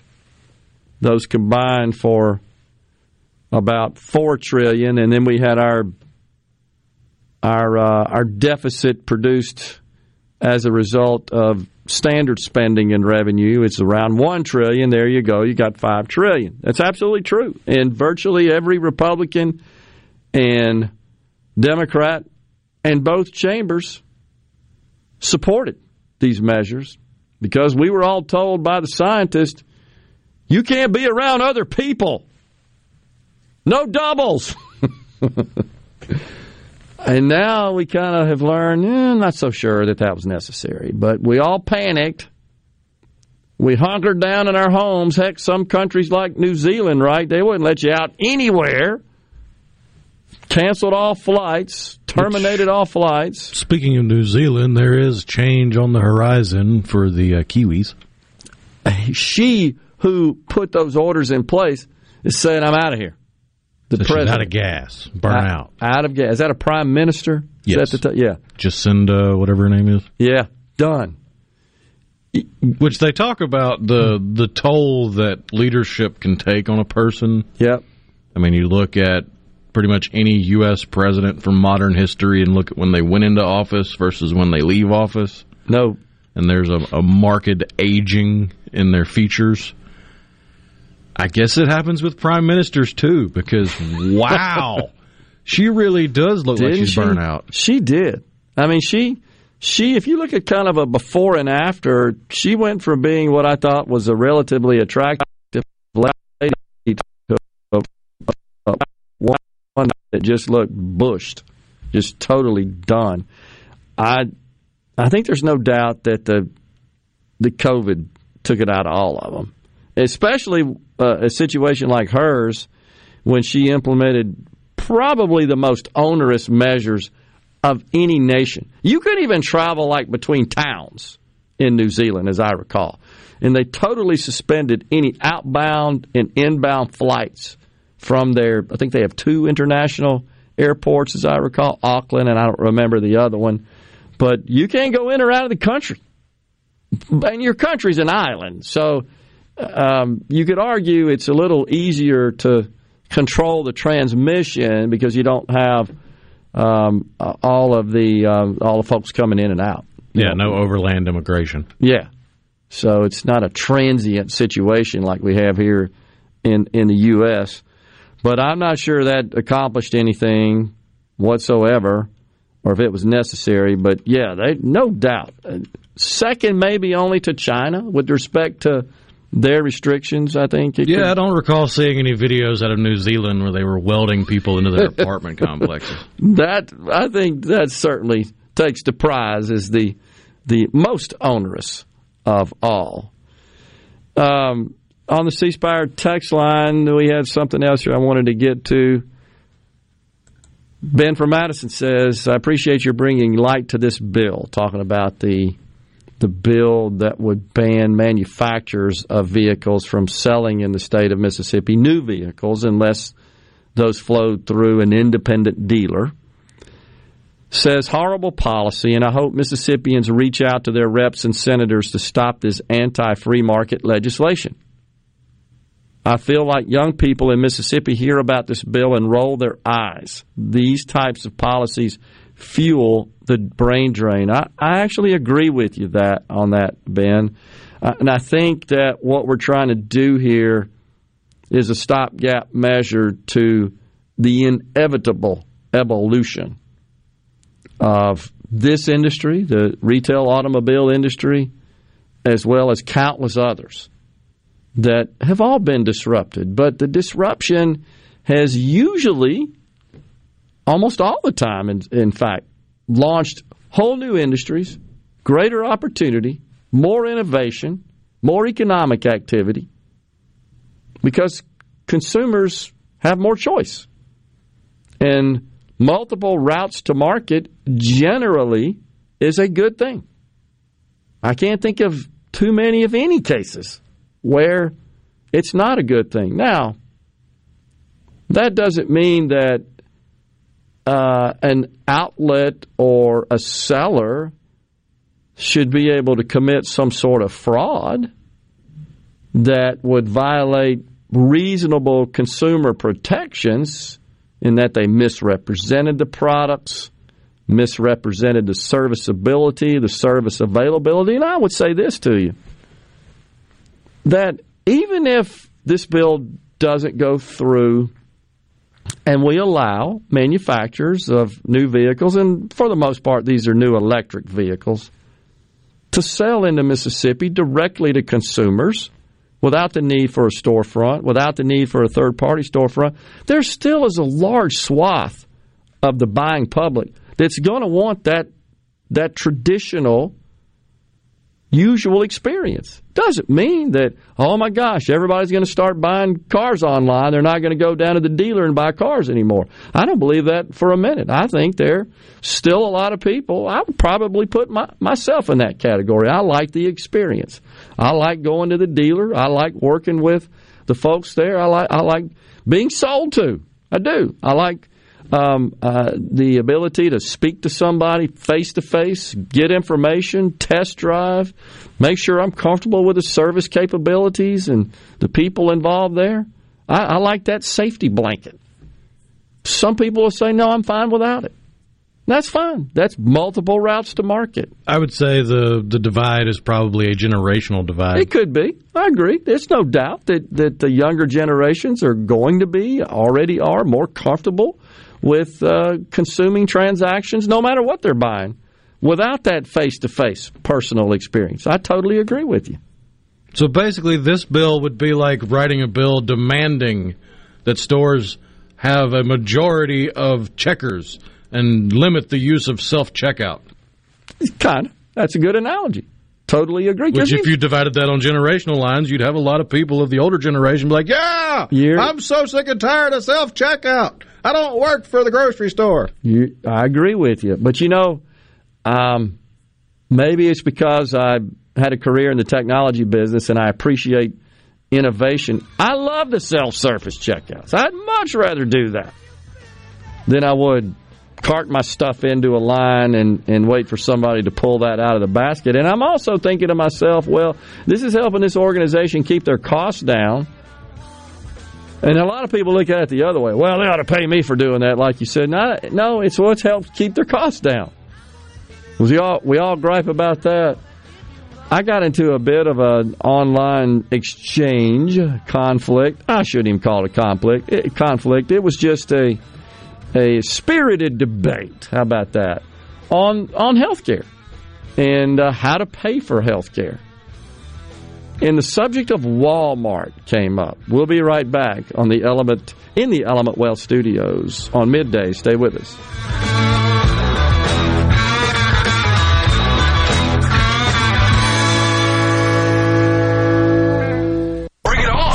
Middays with Gerard Gibbert. It is on Super Talk, Mississippi.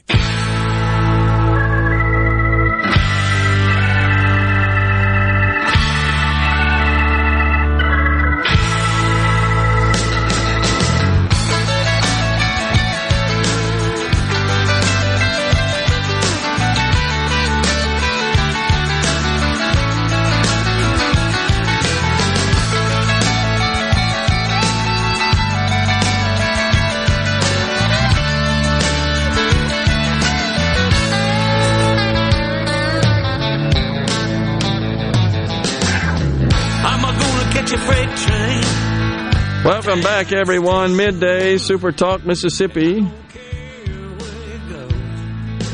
We are once again live in the Element Wealth Studios.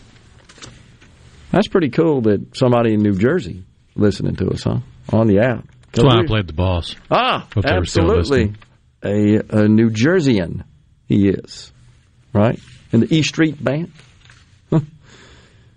In a Mississippi Minute is on today, of course, with Steve Azar. You'll hear an interview with Delta State women's basketball coach Tracy Stewart Lang. In a Mississippi Minute with Steve Azar is presented by visitmississippi.org. You can hear the show each Thursday and Friday, 1 to 2 p.m. on most Super Talk Mississippi stations, supertalk.fm, and available everywhere you listen to podcasts.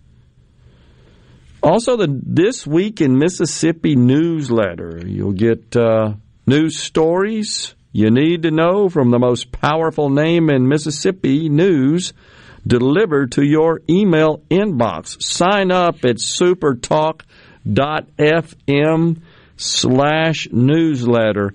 And also, folks, I would certainly appreciate it if you'd go over to Super Talk Mississippi website and check out an article that I wrote a couple of days ago that got put up there, I think Tuesday, if I'm not mistaken. And it's just my take on why I think Mississippi is a good place to launch and build out a business. And hopefully you'll appreciate what we say there. I think there are a lot of good things that we have to promote about the state. It's a great place to set up shop.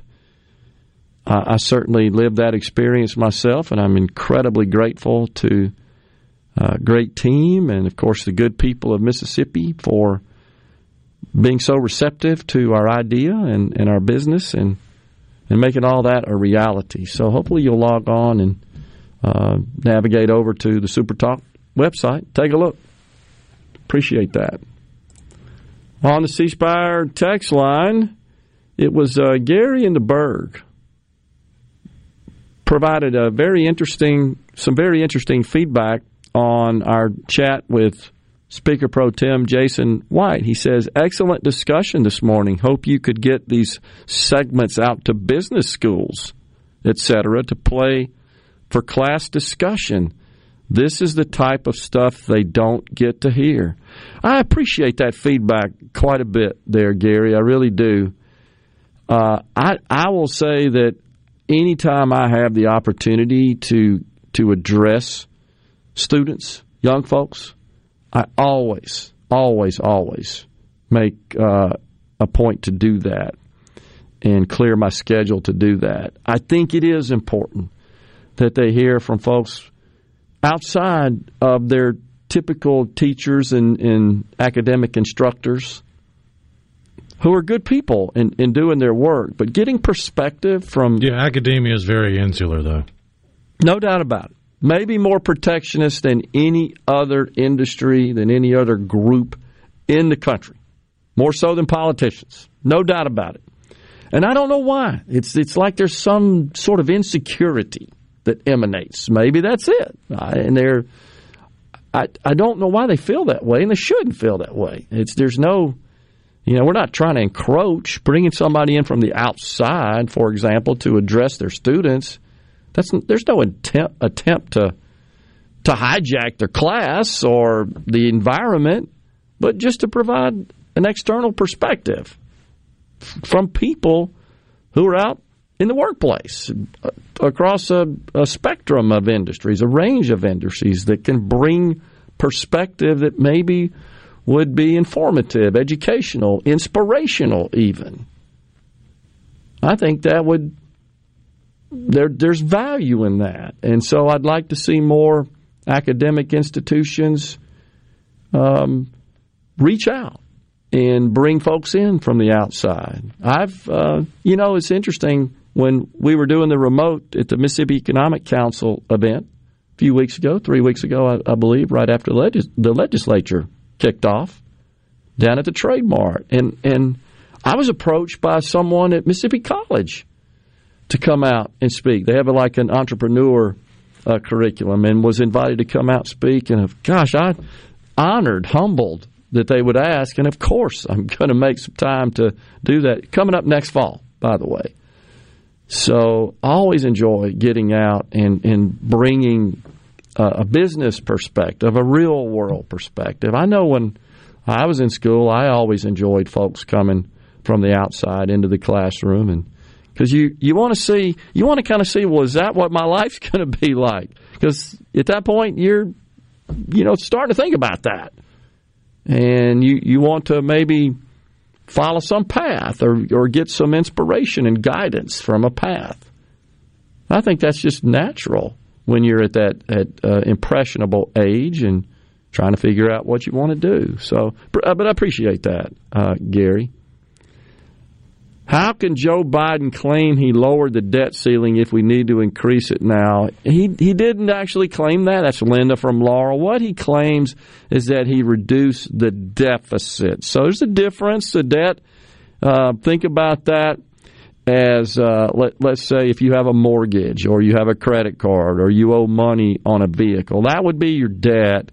The deficit would be the difference between the amount you bring in terms of income, let's just measure that over a month, and the amount that you spend, the difference between that, if you're upside down, meaning you spent more than you took in, that would be a deficit.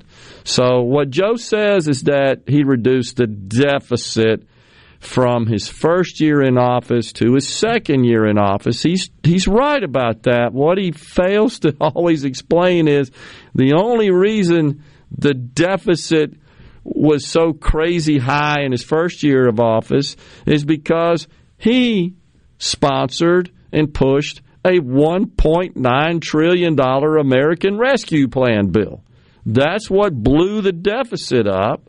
And then the next year, he just didn't repeat that, didn't pass the same legislation. And so the deficit came down, if you could call it that, from $2.8 trillion to 1.54, somewhere in that neighborhood. And he's taking victory laps. Look, I brought the deficit down. I've described it as, well, that's like saying you dug a hole and then you put the dirt back in it. Well, you wouldn't have had to put the dirt back in it if you hadn't dug the hole in the first place. But he never. Every time you bring up that example, I think of Cool Hand Luke. I just picture the man with no eyes. The warden, what we have here is a failure to communicate. I like when they're out there in the chain game. Taking it off here, boss, remember. Checking the tree, boss. I want you to know that we watched that movie in an assembly in my high school. Cool Hand Luke. Can you Can't believe no that? man eat 50 eggs. Right. Could you do that today?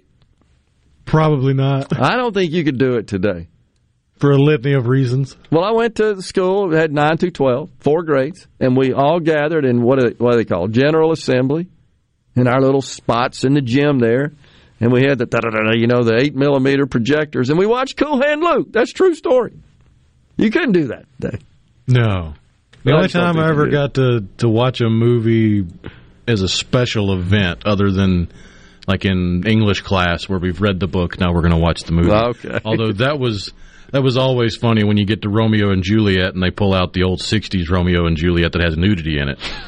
That always got a tittering from the crowd. But in third grade, I think it was third grade. It was the second or third grade. We took a field trip, and we were supposed to go on a field trip somewhere else. Whatever happened, it got canceled. But we still had the field trip, and we went to the movies and saw a Goofy movie at the movie theater on a field trip from class.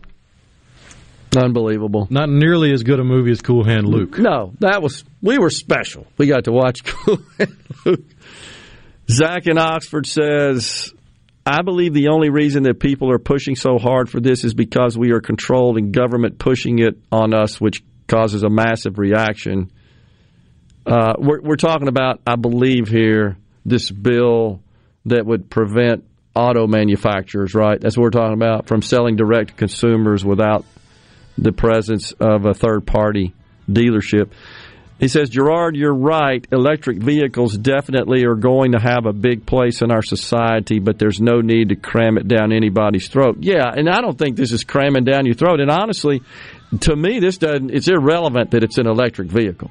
It's really just, should a manufacturer be able to sell into this state? Doesn't matter what it is. I could talk for hours about the evolution of the computer industry because we faced this. We had a similar, we call it the gray market. It's what it's called. And we faced this and wrestled with this as well, where we were a dealer and we were competing with the manufacturer in some cases, and we had to say, guys, this ain't going to work. You're going to run us out of business here. Things have a way of working themselves out, and I think it will here as well. Final segment on Middays when we return. You know what that means. Middays with Gerard Gibbert. We'll do it live on Super Talk, Mississippi.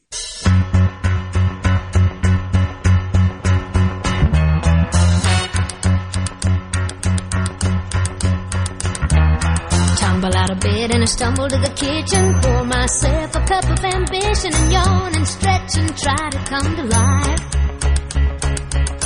Jump in the shower and the blood starts pumping. Out on the streets, the traffic starts jumping. With folks like me on the job from 9 to 5. Working 9 to 5. Rhino just informed it's the great Dolly Parton's birthday. She's ageless, isn't she? But if you're measuring, she's 77. When discussing health care, this is on the C Spire text line. Lots of great texts today, folks, and I apologize that we didn't get to so many of them. Do really appreciate it, and bring them up again tomorrow if we can't get to them today. When discussing health care, consideration should be given to nonprofits making millionaires at the cost of the hospitals and patients. The attached is from NMMC's. Not sure. I can't see it. It's kind of small. I couldn't get it to zoom. Yeah. NMMC's 2020-990. All for capitalism, but propping up a hospital with taxpayer funds while making millionaires is redistribution from the poor to the rich. Your thoughts? Well, I think if you looked at the hospitals in question here in Mississippi in particular that are struggling, you would find that the top brass isn't pulling down the kind of money you're talking about. I would also say that if we're going to provide taxpayer funding to these organizations, yeah, I think it's reasonable for the taxpayers to perhaps have some influence on the pay, the compensation. I think that's reasonable and fair. But that's the problem with the government getting involved to start with. I don't want to see that, period, honestly. It's just no place for government. But the other thing I will say is that as far as these nonprofit hospitals, I've seen the same thing. There are a lot of nonprofits that have some really hefty salaries going to the top execs in these organizations. Well, that's on the boards. That's on the nonprofits. That's on the people that donate lots of money to these nonprofits. Don't do it if you're not happy with that. If you're not happy with that. On the other hand, you know how many people can run some of these giant healthcare institutions? Not many. Well, it gets a little stickier when you look at how those nonprofit. I think he's talking about Northeast Mississippi Medical Center in Tupelo. I have seen the pay list there. I've seen that. $1.7 million from the top for the top person. But also think about the impact on the local economy of a hospital like that. I mean, Northeast Mississippi Medical Center, it seems like every time you turn around, they're building something to provide another avenue of medical service. Contractors, all the supplies, every eatery around there. I mean, these hospitals have a larger economic impact than just within the walls of the hospital. That's always the flaw in the analysis of, let's just look at the top 5 or 6 people. I saw the same list now that you mentioned it. I didn't recognize the acronym NMMC, but I get it. So you're so right about that. We fail to consider just how much broader is the economic impact of these organizations that, if not run right at the highest levels, fail and cause way more cost, economically speaking, and frankly just to the well-being of the community and the people that live in it. Not just the employees, but lots of other people too benefit. That's why I'm hesitant to get into this discussion about, well, they just make too much money. I would also point out, sure, you could cut their pay. It still doesn't even come close to addressing the problem here. Not even close. You also need to consider that, okay, well, if you cut the pay and you had a less qualified person, you may have even a bigger deficit in the operation. There's a reason that should be a reason, a financial reason, that you're willing to pay more to the people who run these organizations, who have way more impact on the bottom line than, it's just a fact, than a rank and file and single employee does, because their decisions are so sweeping, so broad. Often the difference between, are we going to make it or not? Heck, even on a smaller scale, I've had to make those decisions in my business, which I don't know what North Mississippi's annual revenue is, but I mean, ours, we sold to a public company. It's public information. We were about $225 million at the time we sold annual revenue. You make the wrong call, you're done. I think I shared with you the story of Bill Gates. Saw him back in the mid-'80s when Microsoft was a burgeoning company, and he stood in front of a room of about 200 of us, all Microsoft partners, and he said, you know, we're all 90 days away from failure, meaning if you don't make the right decision, you're done in 90 days. And he said, including us, talking about Microsoft. Now look at it. So I don't know that that's the place to go, and I know a lot of people are mad. Well, look at the top brass. They make all the money. Well, that's socialism. That's what the left does. On the other hand, if we're going to provide taxpayer funding, yeah, we ought to have that discussion. Agree. At least cap your pay. No bonuses and stuff like that, maybe, until you achieve certain levels. Make it an incentive for the taxpayers. We're out of time here today. Appreciate all the great discussion and engagement, but the good news is we'll be back in the Element Wealth Studios tomorrow. Until then, stay safe and God bless everyone.